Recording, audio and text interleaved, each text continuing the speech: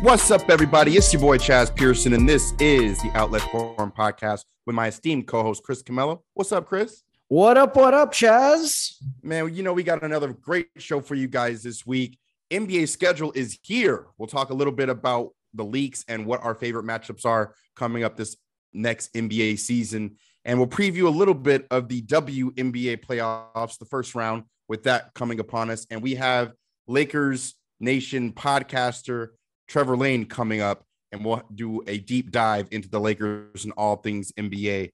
But of course, Chris, we got to start off with the Lakers Legacy documentary on Hulu, the series that just dropped this week on Monday. And the first two episodes came out, and they are absolutely fire for anybody that's a Laker fan or bleeds purple and gold like you or I, or even just an NBA fan or a novice fan or a casual. These are stories that you're getting to hear straight from what they call the horse's mouth. And I think it's great. What are some of your takeaways, Chris, of the Hulu Lakers Legacy series, and what stands out to you most, man? You know what I got to, first of all, let me just say this. The Lakers are the gift that keep on giving every year, man. Aren't they? All year round, it is Lakers, whether there's controversy during the season, whether there's controversy during the offseason, who they trading for, are they going to get Kyrie? Are they going to get this guy? And then, of course, you have the third major Lakers project in the entertainment world this year. I mean, it's awesome. It really is. You had the Magic doc. They call me Magic. Great series. Winning Time. You know what a big fan I am of that. We had Spencer Garrett on, and now you have Legacy. Really solid stuff through the first two episodes. So far, I think Antoine Fuqua has done a really solid job. I love the soundtrack. That's the one thing that stood out to me. Playing Disco Inferno while Magic is putting it on Indiana State in 79. So stuff like that I thought was really good. And the Bus Kids kind of showing the home movies and the behind the scenes and how they grew up. And now we kind of understand the family tree a little bit more. And I just really was impressed through the first two episodes, and Jeannie and her brothers. And I love the fact all six of her siblings are going to be involved. Yeah, man. What were your thoughts? Those are a couple of the things that stood out to me. So you got just how the first part of the documentary was laid out. We're not going to spoil it for you guys too much, but we already know pretty much the story. Spoiler alert. We just don't know the intricacies and the details behind certain stuff. If you're a huge Laker fan, then some of these stories and some of this stuff you probably already know. But I mean, I like the stories, particularly the fact that they had Julius Erving on, and he was talking about just needing to get his first championship, losing to the Lakers 2 times already in the finals prior to that. I love the fact that they started off the documentary with the Bus children and what years in order too, in terms of what years they were born. So you kind of got a glimpse of how old Jeannie is, how old Janie is, how old Jesse is. Shout out Jesse as well. That's my favorite Bus of the Bus family. That guy is just cool as hell. I've actually met Joey a couple of times because he was running the South Bay Lakers. Back then it was the Defenders. Really, really down to earth guy, Joey Bus. So shout out to him as well. So they're gonna own this team for forever, pretty much. I don't think that they're ever going to sell the team because of the morals and the values that you'll see in the documentary, and why Dr. Bus purchased the Lakers and the Kings at the same time for a reason. And he purchased them at a time where the NBA wasn't popular. The NBA was losing money. So you get to see the intricacies behind what even brought him to that. You get to see the real stories you got Lou Adler on there talking about how him and Jack Nicholson started out going to the Forum, starting out sitting up top. And then as they get a few albums in, a few more movies in, they move down. And they tell the story behind the floor seats and how floor seats really were first created by Dr. Bus. And he realized he could charge 400% for a ticket. Chaz, floor seats were $10.50. Floor seats for $10, and they raised them to $65 and this is 82, 84, and they still paid it. James Goldstein is on there. You got Rob Lowe on there, who talked about missing. He was filming a movie at the time of the 1985 awesome. Game 7. He wasn't supposed to be there. He caught a flight anyway. I mean, you're getting stories in different parts that I didn't know. And it was just from the first 5 minutes, 10 minutes, I was like, oh man, this is Antoine Fuqua did a great job with this. Director of Training Day, Brooklyn's Finest, and The Magnificent Seven. Thank you. The remake of Thank you for giving us some context, because some of his work is just so great. So, I mean, with that being said, I'm just more interested in not only the stories and all the intricacies behind it, but how it's going to move. Because through the first 2 episodes, we're only through 1985. Yep. And we still got all the rest of Showtime, all the rest of the dark years, getting Kobe, Shaq, Kobe's retirement. I mean, there's so much to talk about the Lakers. So yeah, it's going to be a great series. Can I tell you my favorite question Antoine Fuqua asked? Was there cocaine at the Forum? Was there cocaine at the Forum Club? Like, just right out with it. And it's like, man, Antoine, you understand cocaine's still illegal over here. And you're asking Rob Lowe. He's just like, maybe not at the Forum Club, but it was definitely up in the press lounge. Yeah. And my dad tells me stories about the press lounge and going to the Forum Club and what it was like. It's kind of like, pulling up to Live on a Sunday night in Miami. Like, that's one of the hottest spots in America. Or pulling up to Story nightclub in Miami after the Heat win the championship, or pulling up to, if you're in LA, man, what about the Century Club for all you old heads out there? Like, my parents, went to the Century Club in LA back in the day. So there's just different spots and different feelings that people talk about when it comes to the Forum Club. My favorite stories come out of that. And also them talking about, what it was like when Magic came in and how different he was. I hated the fact that Jerry West was talking so glowingly of Magic Johnson. I hate that he didn't just tell the truth, because it's widely known. If you read the book that Winning Time was based off of, it's obvious that Jerry West was not on board with picking Magic Johnson. But I wish he would have said, I wasn't too high on him initially, but then we got it. Like, if he would have told a little bit more about that, that was great. But he did say that he was a little bit emotional. So he did let you know that he did cuss people out. He probably wasn't as mad as it showed on Winning Time, but I just thought that, the differences were great between the real story and obviously acting and, what Winning Time was. But I think this is, for me, much better. So the second pick was David Greenwood. And I didn't even know that, because if you watch the show Winning Time, the thought process was, and this is who Jerry West originally wanted, Sidney Moncrief.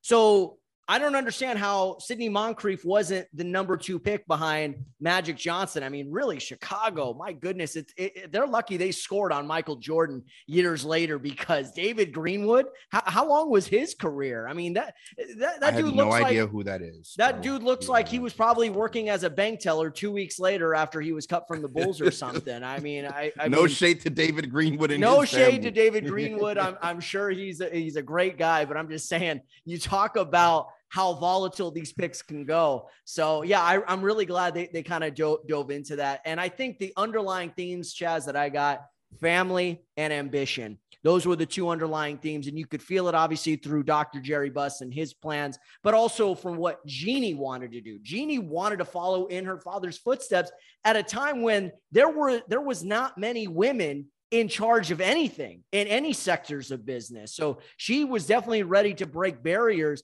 especially in a male-dominated sports world. So that's the one thing that really stood out to me. And the fact that Dr. Buss really instilled that work ethic in his kids, having them all start at the bottom and not handing everything over on a silver platter just like that.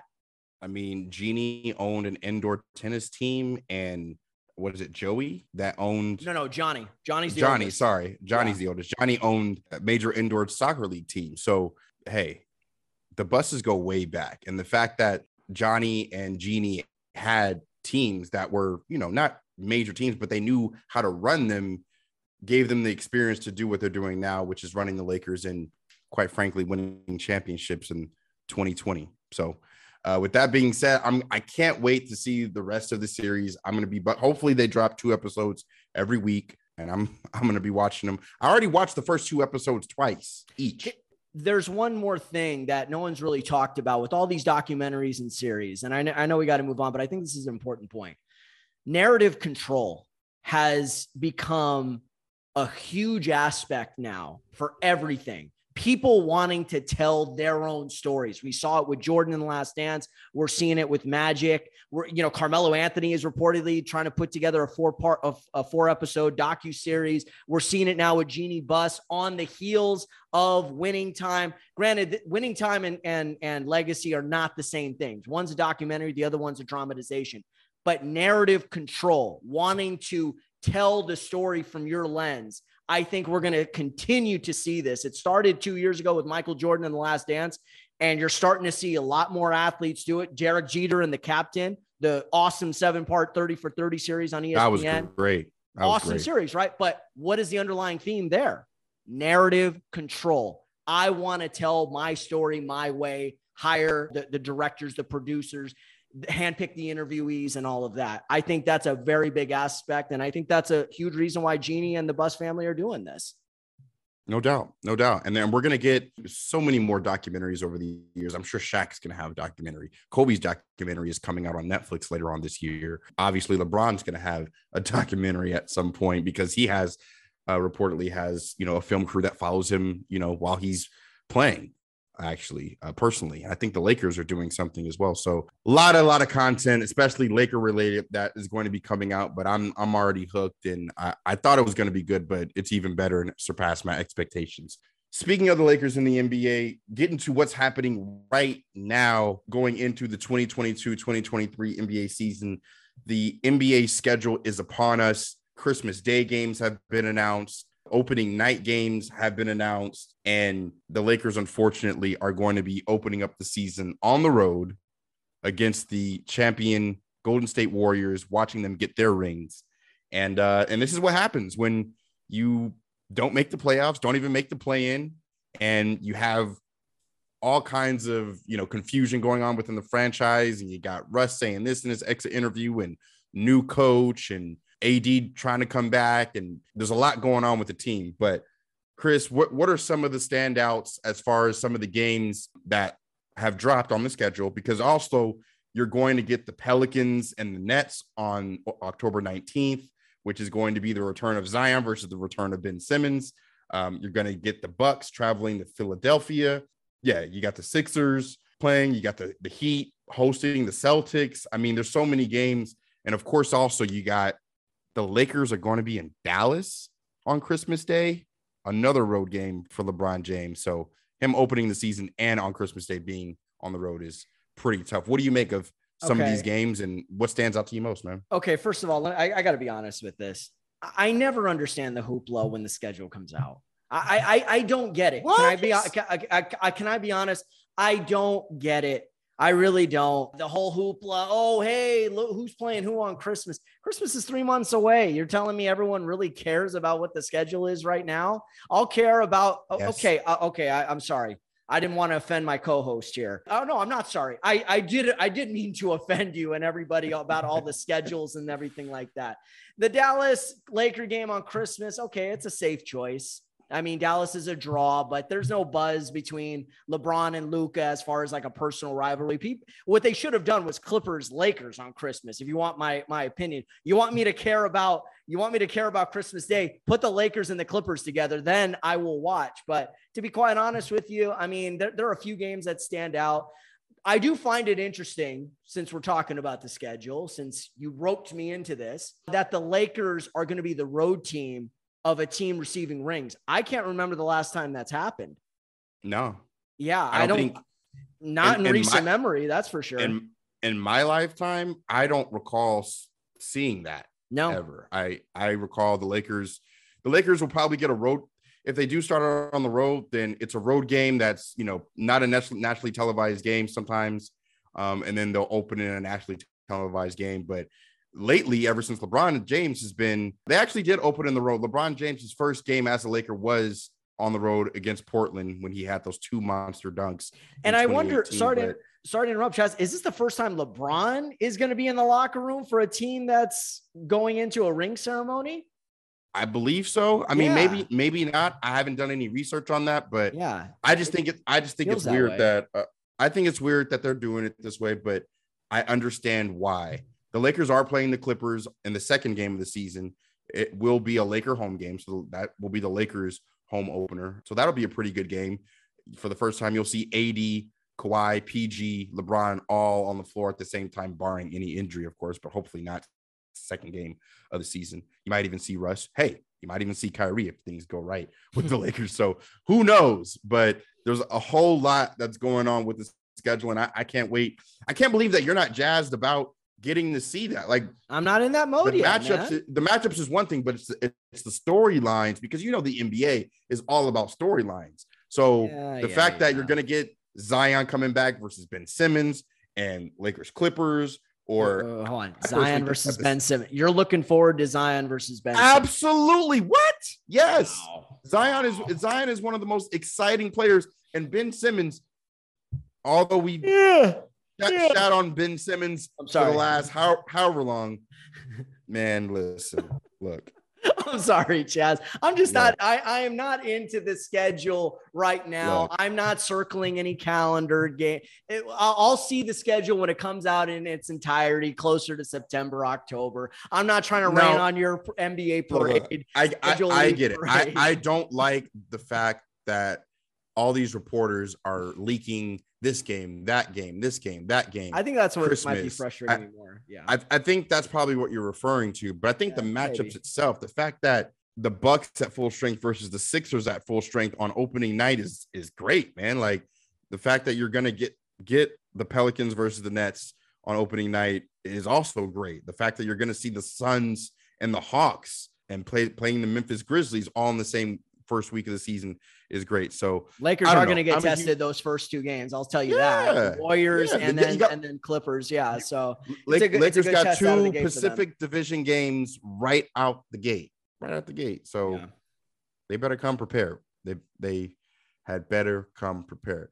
With that being said, we got a special guest, Trevor Lane, coming on. We'll talk about all things Lakers and all things NBA after the break. You know what?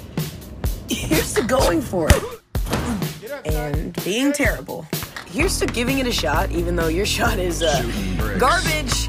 To being the queen of the court. Oh, maybe not this court. To feeling the burn, even if there shouldn't be a burn to feel.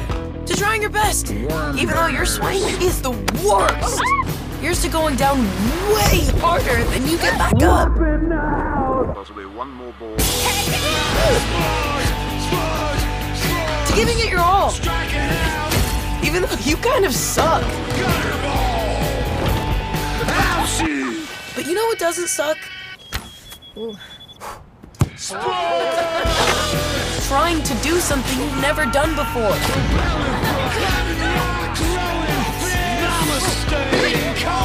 That doesn't suck at all. Not even a little.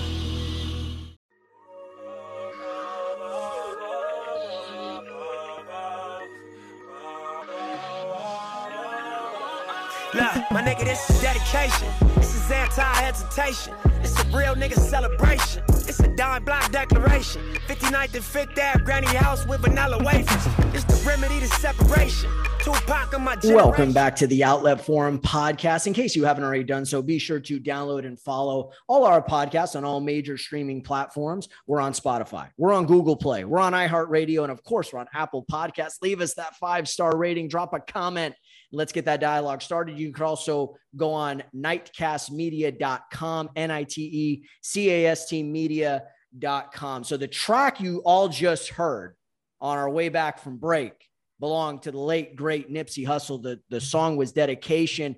And Nipsey just would have had his 37th birthday this week. I know Nipsey as a local legend. I mean, somebody that everybody loved and respected throughout Los Angeles, but still doesn't feel like he's been gone that long. Ermias Asghedom, aka Nipsey Hussle, has been immortalized on Hollywood Boulevard and received his star on his what would have been his 37th birthday. And it was a beautiful ceremony with Lauren London and his grandma and his dad and his son, Cross the Boss, and all the homies were out there, from Russell Westbrook to Isaiah Thomas. Were out there. YG showed up. The whole family was out there showing love. All the 60s came, obviously, and obviously you're going to have different sets, showing up as well. For those of you that don't know, Nipsey Hussle was the 60s Crip that came from Hyde Park And man, just his legacy and what he meant to LA means to me still to this day is very special. So shout out Nip. Your legacy is never going to be forgotten. Long live Nip Hussle. And I can't wait to go and see the star myself, man. Dedicated to you, Nipsey. Heck yeah. And lifelong Laker fan. Who will ever forget him sitting courtside when the Lakers and the Rockets were brawling early in the season? I want to say that was LeBron's first year in the 2018-2019 season. Yeah. And there's a picture of Nip just getting up like he was ready to rock and roll on that one, man. Like, hey, I'm here. Tap in, hold my beer. Man, was about that action. Absolutely. So happy birthday to Nipsey Hussle this week, and congrats to his star on the Hollywood Walk of Fame. With that being said, we got a very special guest joining us right now, Chaz.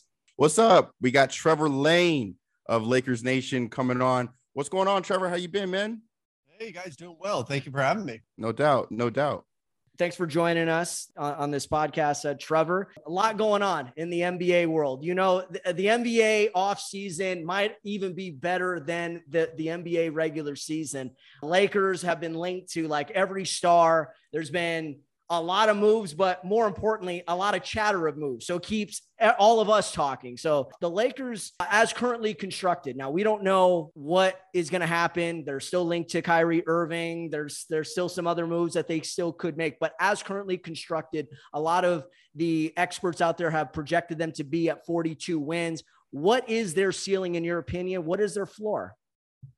For me, ceiling is somewhere around, just in terms of the rankings, they probably finished somewhere around the 6, maybe the 5 seed, something like that. The Western Conference is going to be a dogfight this year. Last season, fortunately, the Western Conference was very forgiving, and the Lakers said, no, thank you. We still don't want any part of walking into the playoffs here. I don't think we're going to see that repeat again. The West is going to be brutal. It's very, very deep.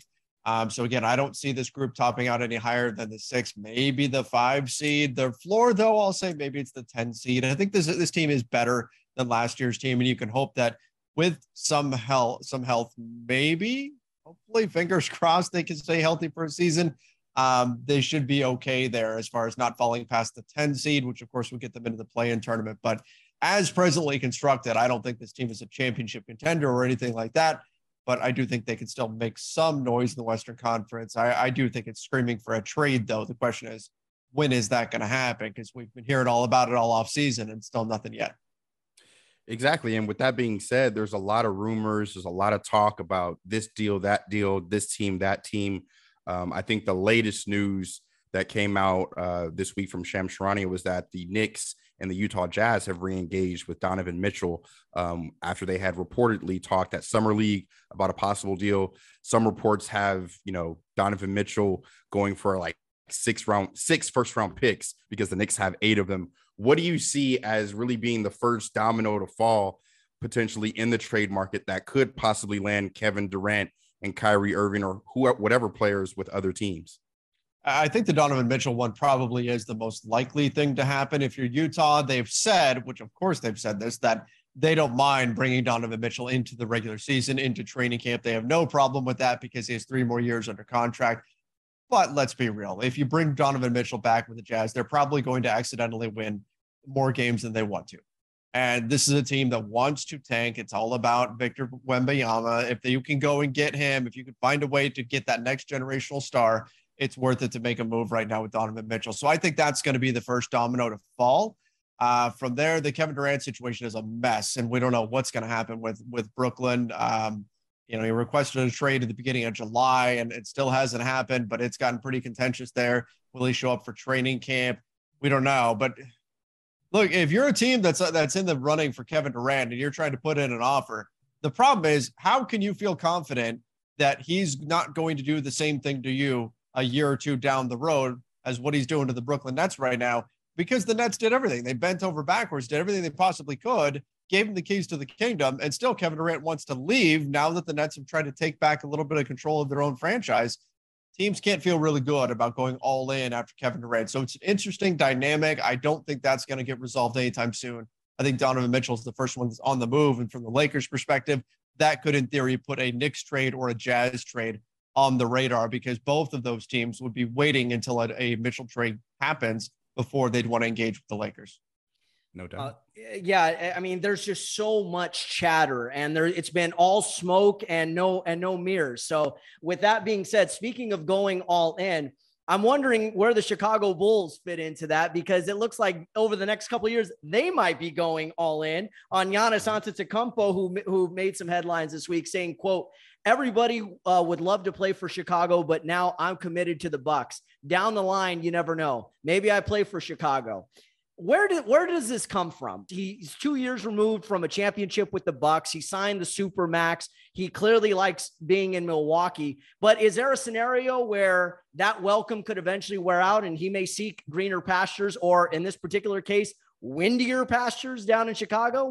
I mean, sure, there's always potential in the NBA. The NBA is all about player empowerment right now, and that's been, player movement has been a big factor in all of that.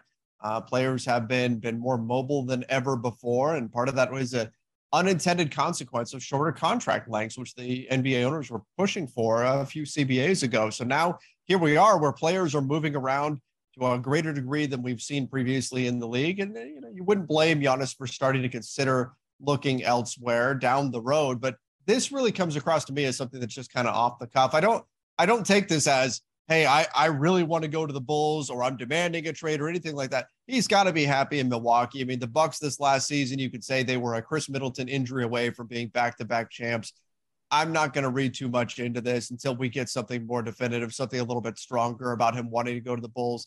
I think this was just kind of an unintentional thing by Giannis right now. I wouldn't project him leaving Milwaukee anytime soon. I think we'll take this as a nugget and kind of put it in our caps or leave it in our back pockets just to see maybe what happens when Giannis gets to year 3 and year 4 of his Supermax deal. Still talking about the NBA and the East Coast. I think, like you said, the West was very forgiving last year. The Lakers said no thanks, like you said. But the East, I think this year is not only going to be better than last year, but I think that the best team in the NBA could, or the best record in the NBA could be in the East Coast. My personal pick is Philly. How do you see the East Coast shaking out as far as the top 4 teams and what teams will be having home court advantage going into the playoffs next year? Yeah, I mean, it's definitely not the Eastern Conference anymore. We're not back in the days where, you've got 2-3 teams that are below 500 in the Eastern Conference making the playoffs, and everybody in the West is just, woe is me, because you've got above 500 teams missing out. I think it's more evenly balanced this year. Now, the East was I think, the stronger conference last season.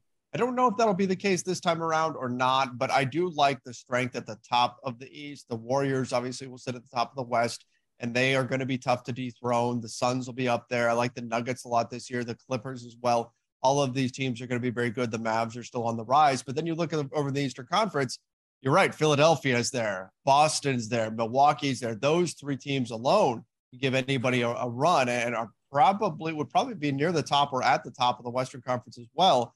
And then you add in teams like the Miami Heat, the Toronto Raptors can always be tough. Could they get into the mix for a Kevin Durant trade? And that's where this could really change, is if Kevin Durant lands with a team like Miami, like Toronto, something like that takes place, then you can vault another team up into that top tier.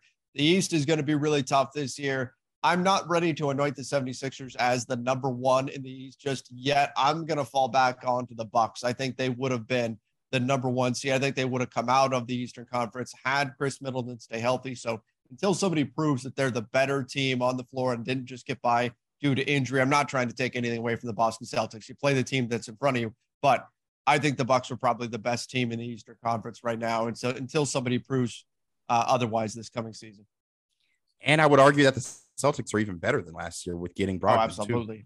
Absolutely. Yeah, they made some really good moves. That Brogdon deal had a lot of Lakers fans upset because it felt like they got him for just about nothing. So yeah, Malcolm Brogdon coming in.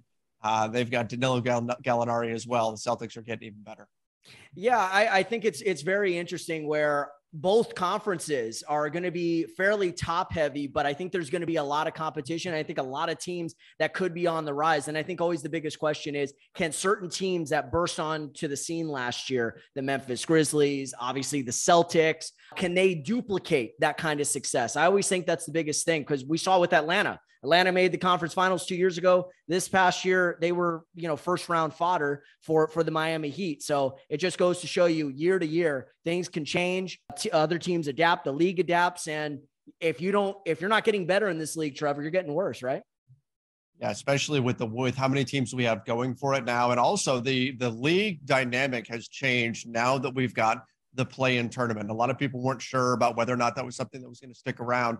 The NBA has really liked the way it is sort of curbed tanking, as well as created a little bit of excitement towards the end of the season. I like it too. I think it's been a success for the league overall. As frustrating as it may be, if you're the team in the 7th seed or the 8th seed, to now have to be at risk for potentially missing out on the playoffs. But I think it's also created an environment where you've got more teams that are saying, you know what, we're not that far off from being a playoff team. Let's go get some of that playoff revenue. Let's at least make the play-in tournament, and let's push to try to win right now. And so I think we've seen greater incentive for teams to hang on to players, not to trade them away, not to bottom out. There's going to be some teams that do that this season, but you're not seeing where it felt like half the league was not trying to win. That has kind of gone by the wayside. I think it's a good thing for the league overall, and it's created some more competitive conferences all the way from the top down to the bottom, all the way to the 10th seed. Yeah, I think the trade market at the deadline and the buyout market has taken a hit in recent years due to the play-in because you have less sellers, like you said. We'll get you out of here on this, Trevor. We were talking about the Hulu Lakers series and everything going on with that just dropped. Not sure if you saw it or not, but if you did, what's your impression of the first couple of episodes, and how do you project the remainder of the series to be given what you've seen so far?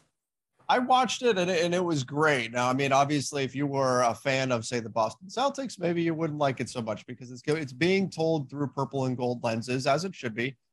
This is much more documentary style than Winning Time, and it's a documentary. It's supposed to be more factual than Winning Time was, which was a dramatization, and I love that too. I thought Winning Time was excellent as well. But this, to me, I enjoyed watching the narrative all the way through, watching the whole thing develop. And then, of course, finishing off that second episode with the 85 championship and just all the emotion that was wrapped up into that.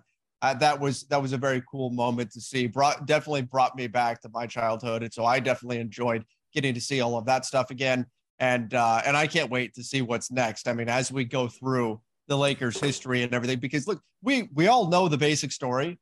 And even for me, as somebody who covers the Lakers and does this professionally and all that, there's still going to be stuff that comes up that I didn't remember or that I didn't know about, and things that are surprising. So I like stuff like this that can reveal some of the story behind these great moments that we know. And so I'm thrilled. I can't wait for the next one to drop.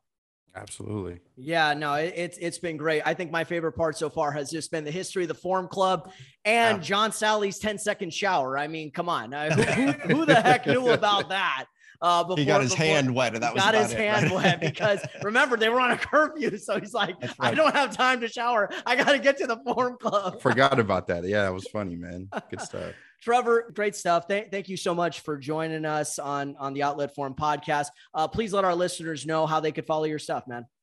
Yeah, thank you for having me. You can find me on social media at Trevor_Lane, over on Twitter at Trevor Lane NBA, on Instagram. You can find most of my content so far on the Lakers Nation YouTube channel, as well as the Lakers Nation podcast, which you can find on YouTube and wherever you listen to podcasts, whether it's Apple Podcasts, Spotify, or wherever. And then all of our written work goes up over at LakersNation.com. I appreciate you taking the time, and good luck on the season, and keep up the great work.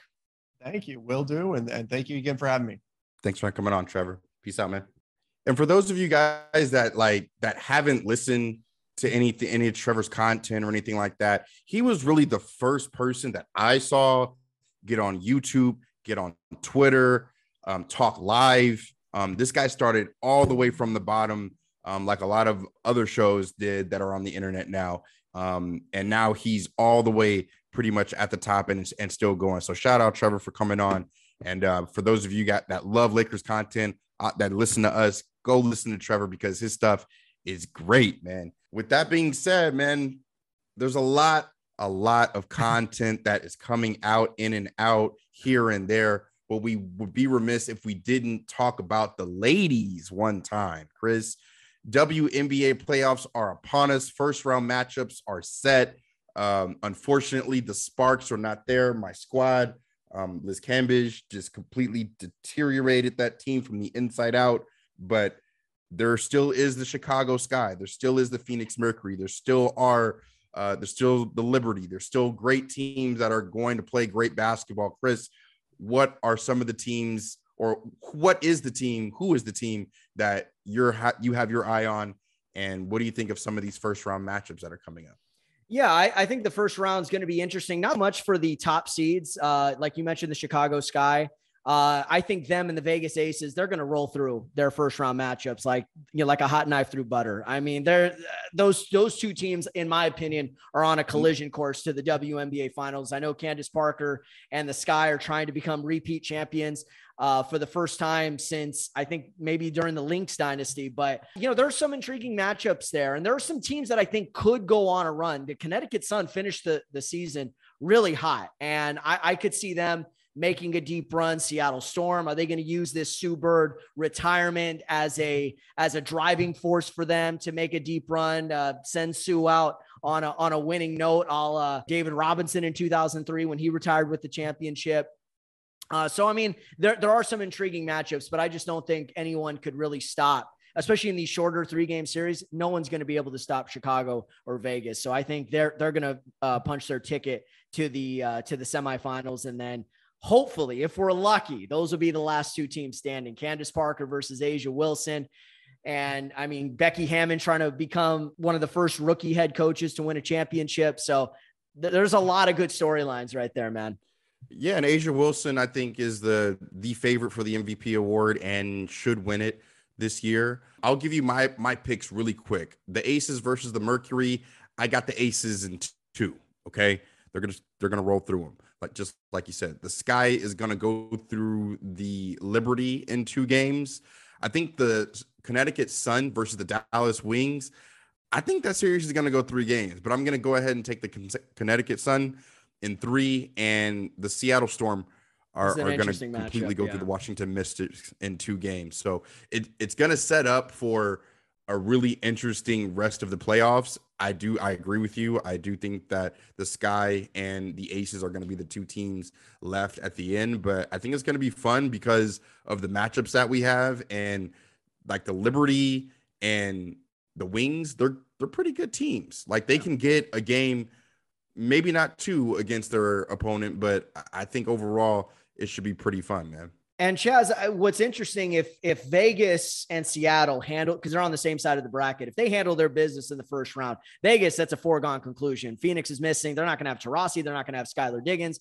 But at the same point in time, I can't say that Seattle is necessarily going to roll through Washington. Washington is healthy. They got Elena Deladon back. They got a pretty balanced squad. Oh, you don't think so? Well, no, I'm saying that series is I could see that series going 3 personally. I don't think Seattle's going to roll them in a 2-game sweep. I could see that series going 3 games. That's just my opinion. But if Seattle makes it there, I mean, Breanna Stewart versus A'ja Wilson, Sue Bird versus Chelsea Gray, 2 of the great point guards we've had over the last 10 years going head to head, 2 of the great forwards we've had in the last 5-10 years going head to head in Stewart and Wilson.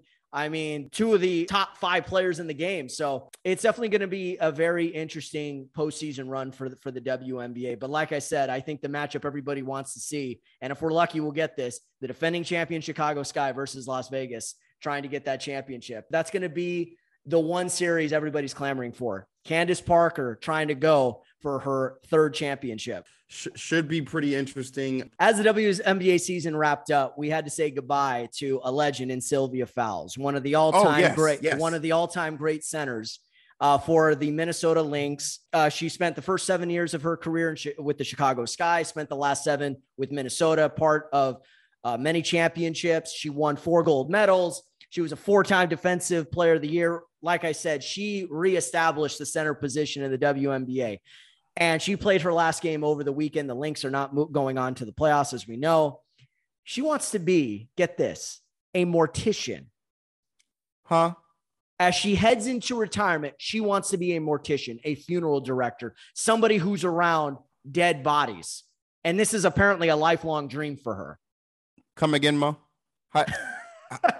Look, man, you told me about this, and thank you for cutting me off, because this is something that I wanted to address, because as a person that doesn't deal with death very easily, coming from where I come from and seeing some of the things that I've seen, the fact that is something that she wants to do, like, it's one thing to work maybe in a hospital, be a nurse, or be around death, or be, drive an ambulance or work in a hospital, or, something like that.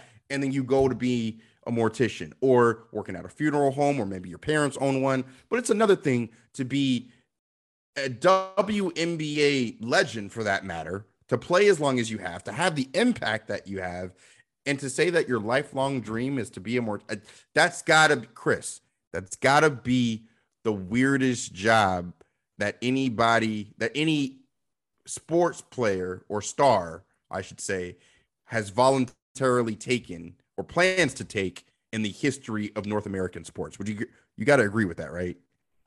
Weirdest. I don't know, because some people randomness, like random, yes, but people have gone towards some very weird paths, dark paths. This is definitely interesting, and because it's almost like, hey, I'm obsessed with this. I'm obsessed with death. You want to talk about having a true death wish? Now, obviously, she doesn't want to die, but she wants to study death. She wants to be, around the science of it, not so much the spirit. See, I thought it was on the spiritual end of it, but on an article I read, she's obsessed with the embalming process, with, when somebody dies and you see them laid open in a casket, how they get to that point. I mean, the one thing I thought of was Sylvia Fowles must have been a big fan of the show 6 Feet Under on HBO. Remember that show that took place in a funeral home, and it was talking about the randomness of death. But I just found it very interesting. And she's so smart and she's so compassionate. I mean, it really doesn't matter what she's going to do. She could be a doctor. She could be a lawyer. Sylvia Fowles, whatever she puts her mind to, she's going to be successful in. Very interesting. I will call it interesting more so than weird. I'll leave y'all with this on it. Somebody got to do it. And I appreciate that it's her and not me. With that being said, shout out Sylvia Fowles. Shout out all the morticians out there. And shout out anybody that's lost anybody recently. I know a few people that personally have as well. And, praying for those people. And if you've lost anybody, or you're struggling with, somebody that you've lost, talk to somebody, do whatever it is you need to do, because it's real out here in the field. Man, I just can't wait luckily we got football coming back. The Dodgers are doing their thing. You got NBA training camp that's going to start in less than 6 weeks. We are almost to the glory point of the year where you get all 3 sports at once in the month of October. So, I'm like a fiend when it comes to all this stuff. So I can't wait. But Chris, it is time for my favorite part of the show, the social media posts of the week. And I got some fire options. I got some funny shit. I only can pick one. So I'm probably going to go with something that's a little bit more closer to my heart and closer to the West Coast. But I'll let you start it off. Chris, what's your favorite social media post of the week? I went into a different direction, and I found this great tweet from, it's at HNIC:JRA at Champs Papa 1015. That's Jamal, artist. And so he quote tweets something from Rhett Bollinger. And this was the other night between the Angels and the Mariners, where the game was tied at 2 in I believe it was the 8th inning. And he said, and the tweet said, not sure why Andrew Velasquez didn't try to start a double play here, but the throw goes off Max Stassi's glove and the Angels are down 4-2. So Jamal quote tweets that and says, defense couldn't have gotten worse. Angels, hold our beer. Please. Exactly. That play just summarizes the entire Angel season right there. What should have been an inning-ending double play instead turns into a 2-run possession, basically, for the Seattle Mariners. They ended up scoring 4 in the inning and cruised to a 6-2 win over the Angels. So just goes to show you how pathetic their defense has been, and more importantly, how pathetic their season has been. Crazy how they can have Trout and Ohtani, and they're not going to have anything to show for when they have to trade Ohtani next year. And Mike Trout might be on the shelf because he's having some spinal back issues or something like that when he twists. But I got a pretty funny one, and it comes from at NBA Memes. Pretty simple, straight to the cut. Steph Curry was hanging out with Snoop Dogg a couple weeks ago, maybe last week, and Steph Curry's eyes were pretty red. So there was a post that I saw, and it took me back to the time that Kobe hung out with Snoop. And this tweet here says, throwback to when Kobe Bryant and Snoop Dogg met up and Kobe's allergies started messing up. And you can see clearly in Kobe's eyes and Snoop's eyes that they was hitting some of that good Cali weed and they was having a good time. And it just brings up some of that nostalgia and some of those memories, because obviously Kobe's not here and Snoop's one that gifted him the Lakers 6-0 back in, I think that was his retirement back in 2016 for his last game or during that time. So shout out Kobe, shout out Uncle Snoop, and shout out Kobe's allergies that were acting up that one time in the studio. With that being said, I'll go ahead and close it out. Thank you guys for listening to the Outlet Forum podcast. Every week we got more guests, more content, more back and forth. You guys know where to follow me on Twitter at Chaz Pearson, on Instagram at Chaz P. Chris, where can they follow you, my man? You can always follow me on Instagram at CCamelo1. I'm on Twitter at Chris_Camelo. Camelo's Corner by Chris Camelo on Facebook. And then be sure to follow us on at The Outlet Forum on Instagram and at The Outlet Forum on Twitter as well. Great stuff as always, partner. And I'm sure next time when the whole schedule comes out, you'll be salivating like a kid on Christmas Day. Oh, I already am. I already got certain games mapped out, and I can't wait for the NBA season. We'll talk to you guys next week. Thanks for listening to the Outlet Forum. You guys have a good week. Peace.